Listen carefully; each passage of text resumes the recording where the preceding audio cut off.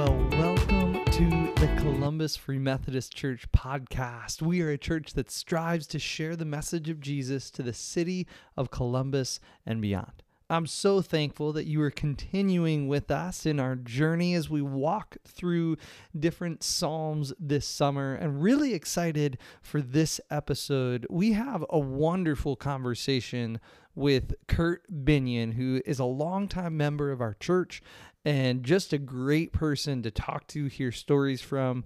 And he shares one of his favorite Psalms being Psalm number 1, which for me too is a great Psalm. It's one I love. And we just have a really good conversation that kind of goes all over the place, that talks about his own faith, talks about some of his upbringing, just a really good conversation. I really think you're going to like it. I hope you do. And here we go to our fun conversation with Curt Binnion.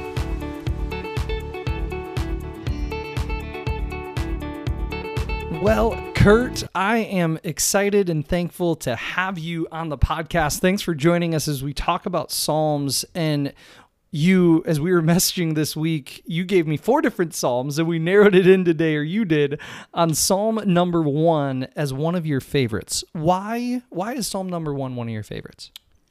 It goes back to when I was a child, back in Sims, Indiana, in a Wesleyan church. And we had 2 Sunday school teachers. One's name was Paul Brock, and the other was Charlie Collins. And Paul was a sensitive, quiet, big guy. He was a farmer, but just as gentle as could be.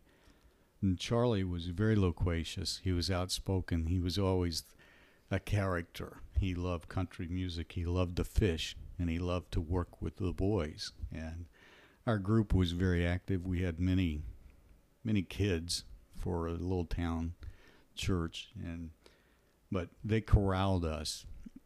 And one of the things that they always emphasized was you need to be in the scripture, and you need to understand what God is, who God is, and what he's going to mean to you today, not only just today, but down the road as we progress in life. In Psalm 1, they told us, it's about good and evil. It's about simple things. It's about common sense.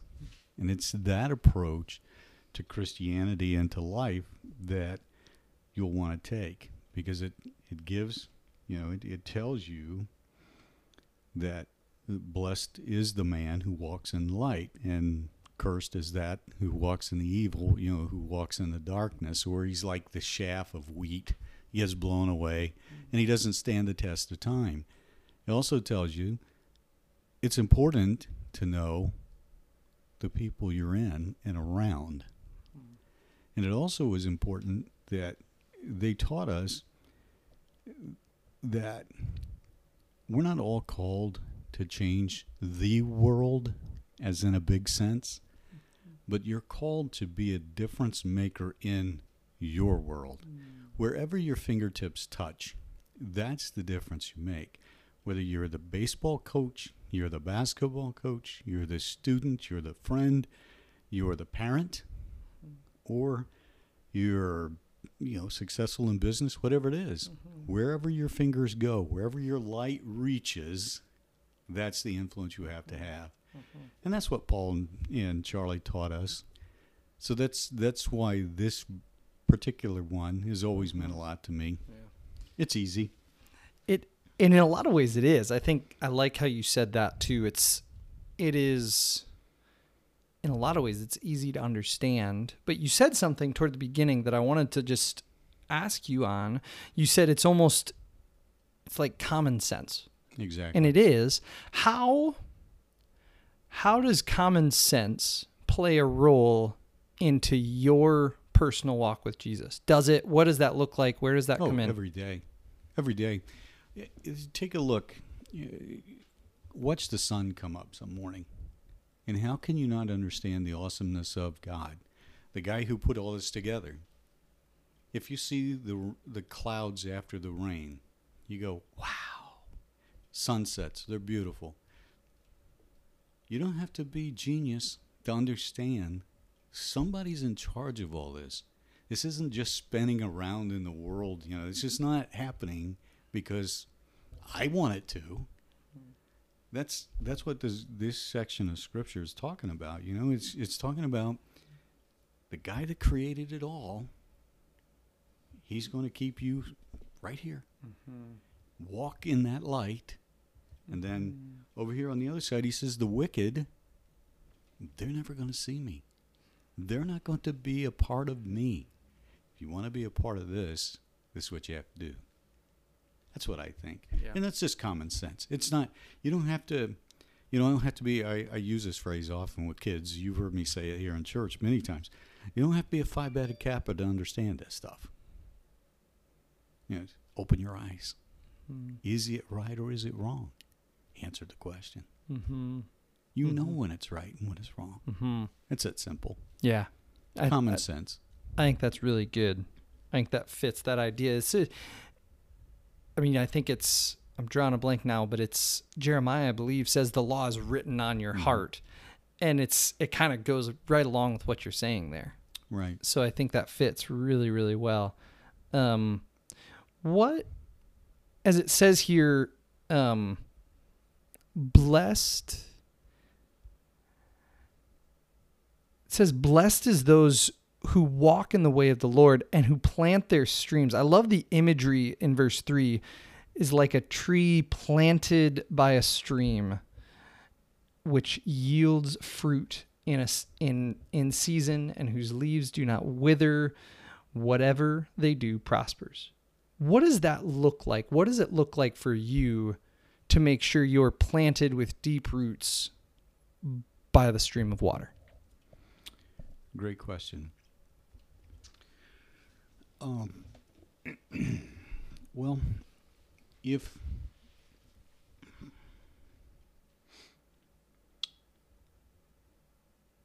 you plant yourself, or if you plant a seed shallow in the dirt, you don't care for it, it'll sprout. A little bit of water will make it grow.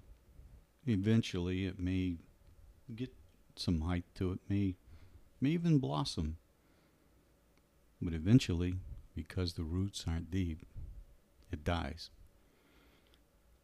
And in our lives, we have that same opportunity.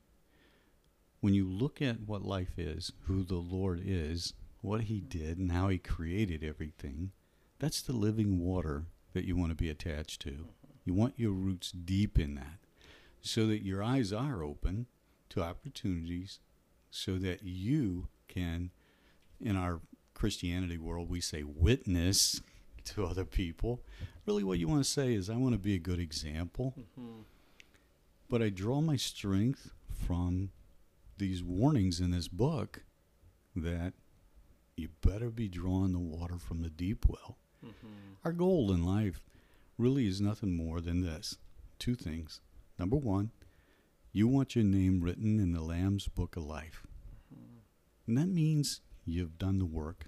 That means that relationship is there. Means it's you're accountable to it. Doesn't mean you're perfect. Doesn't mean you don't make mistakes. Doesn't mean that sometimes you are lost a little bit, but you come back to it. And the support from the Lord, He puts people there in your way. He puts people there to guide you. Those are those influences. Those people that are at the fingertips of their light. Hey, Curt, maybe you didn't do this exactly right. Hey, Curt, your bottle of carnality, that lid's a little loose. You need to tighten it up.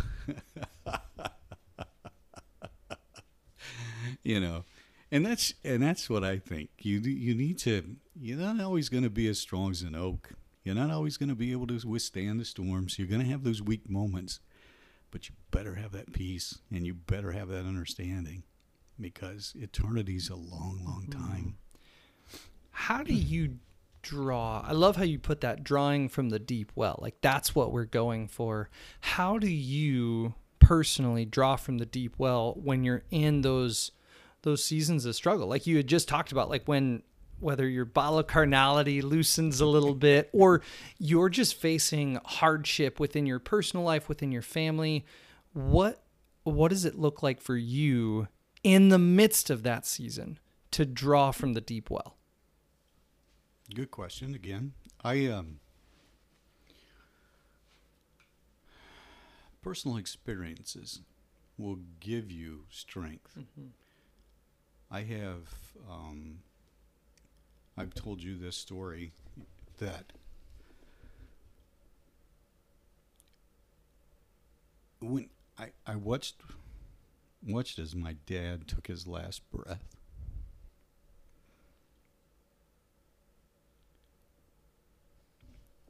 And then drove 70 miles to a door full of 2 brothers, 2 sisters, and my mom. And I had to tell them that my dad didn't make it, that he had died. That's pretty hard. But I was not abandoned. God didn't say, I pick you out today and I'm going to make your day miserable. He didn't do that. God said, yeah, draw close to me. Come here. Let's think about this for a minute. Walk in the light, avoid the darkness, and I am there. Mm-hmm. And that's a promise. Mm-hmm. So in my own personal life, when I face those kinds of things, what's the worst thing that can happen? I die. Mm-hmm. If I die, I'm in heaven. That's mm-hmm. eternity, right? So, mm-hmm. so I really don't. I don't get myself. I don't allow myself mm-hmm. to get so despondent over the day mm-hmm. that I can't see the beauty of what is there. Mm-hmm.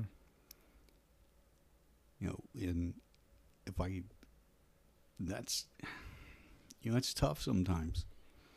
And when you've walked in my shoes, sometimes it's been real tough. Mm-hmm. But yeah, that's it. Yeah. That's the first time that I ever remember really wanting to, or saying, hey, where's God here? Yeah. This is horrible. I think that's, you've been through that. Yeah. And I was just going to say, this is where I think, and some people know this part of my story too, but it's a super similar interaction for me. The first time that Jesus came to me personally was at some point, probably within a couple months after my dad had passed when I was 8, and sitting in my room and just feeling this overwhelming sensation of him saying, it's going to be okay. I'm with you. And mm-hmm. I hear that in what you're saying. I hear that same idea. And it's amazing how in those moments when we lose loved ones, and I've heard, I'm sure you have too, but stories of others who have lost loved ones, whether it's parents or other significant family members, it's amazing. God shows up in those moments. It doesn't mean it's necessarily easier.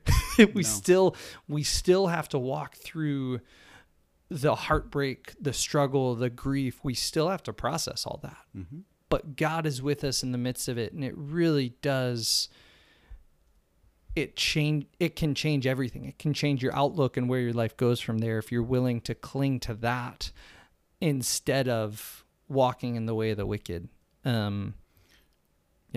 You can be angry. Mm-hmm. Yeah. You can. Mm-hmm. Absolutely. And you can question God on things. You can say, hey, what's the deal here? Yeah. And, in my case, one of my favorite stories is Jonah. And first thing when I get to heaven, or one of the first questions I'm going to ask, what happened to him? Mm-hmm. Because how does he get away with what he did and what he does? And how does it end up for him? Where did he end up? Yeah. So why was it so rough for me? Mm-hmm. Mm-hmm. I believe, there's an old adage in the church that if you train up a child in the way it should go, when they are old, they'll not depart from it.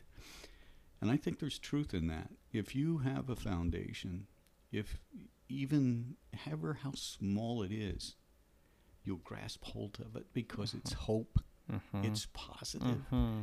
And when the world's spinning out negatively, Mm-hmm. you need to grasp hold. Yeah. And what funny things happen is that God will find you, and God will pull you back, and God will protect you, and God will bring you right to where His plan, whatever it is for Mm-hmm. you, will be. You don't know what it is. Yeah. I don't know what it is. Yeah. But He'll bring you back. And I think, in a way, the psalmist kind of answers this question for us, too. In verse 2, he says, those who delight in the Lord will meditate on His law day and night. We meditate on God. And I think, especially for us being after Jesus, we have the opportunity to meditate on the person of Jesus and to learn and know who He is from the Gospels. And I think meditating on Him, thinking on Him, it makes all the difference. The disciples walked side by side with Christ and didn't know who He was. Yep. They're the I don't get it guys. We're not going to get it all the time. No. But we have the list. We have the book. Mm-hmm. Yeah. So That's really good. That's really good.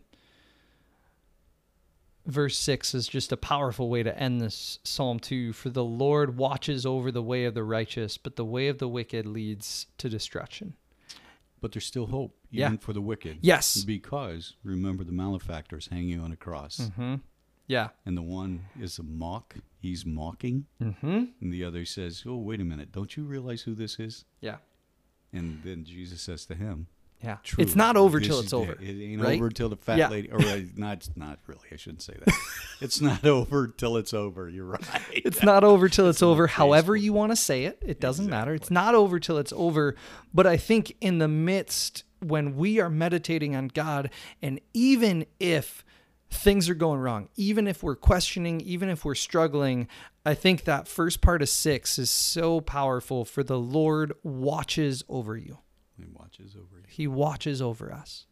We're not doing this completely alone, completely isolated. The Lord watches over us. And if you've heard me at all, you've probably heard me say, the Lord watches over us, and we get to do this together. We do it with each other. That's why He created the church. It's so we can do life together. Exactly. And that's a huge part of this. Yeah, you can't do it on your own. No. Noah was the last person whose righteousness saved anybody. Mm-hmm. My righteousness doesn't make a bit of difference to anybody else, but to me and the Lord. Yep. I can't save you. I can't save anybody else, but I certainly can pray for you. I can lift you up, and I can hope for you. Yep. That's good. That's what it's all about. Well, Curt, is there anything else to share from this psalm or just in general? Today? As we close. I know, Curt, you and most people who know Curt will know he always has more to say. There's always something, which is one of the things I love about Curt. But in this moment, no. I mean, the message is pretty clear. It's a great time to be in the Lord. I mean, we have opportunities. They abound everywhere. And for people who think that, today is a lot worse than what it was yesterday, they just need to read the scriptures and find out that people actually got stoned back in the days. And it wasn't a euphoric sense. It was that they were taken outside the city and beaten to death with stones. Yeah. We don't do that these days. No. We have different not where sin. We are. We have different kind of sin, that kind of stuff. But the hope reigns there. Yeah. And, that's what I think. Yeah. Yeah. Well, Curt, thank you so much. And as I just think on this psalm, I just pray that we would all go plant our own trees, plant our roots as close to that deep well, to that river, flowing, never-ending river of Jesus and His love for us, and go plant it close. So, Curt, thank you so much. Got to have the strength. Cool drink of water every once in a while. It's really good for you. There you go. Thank you. You're welcome. Well, I personally really enjoyed that conversation with Curt. It went in a lot of different places, but honestly, it was just a great conversation and reminded me of just the importance of planting myself as close to Jesus as I can. Well, I want to thank you so much for being a part of this summer series with us. If you're enjoying as we're going through the Psalms, I'd love for you to let us know. Leave us a rating, leave us a review. That helps us get known, that helps us continue to get the word out. Share it with someone else who may enjoy this series on the Psalms and may even enjoy this conversation around Psalm number 1. Well, thank you so much for joining us. Until next time, we are a church that strives to share the message of Jesus to the city of Columbus and beyond. God bless. Have a great day.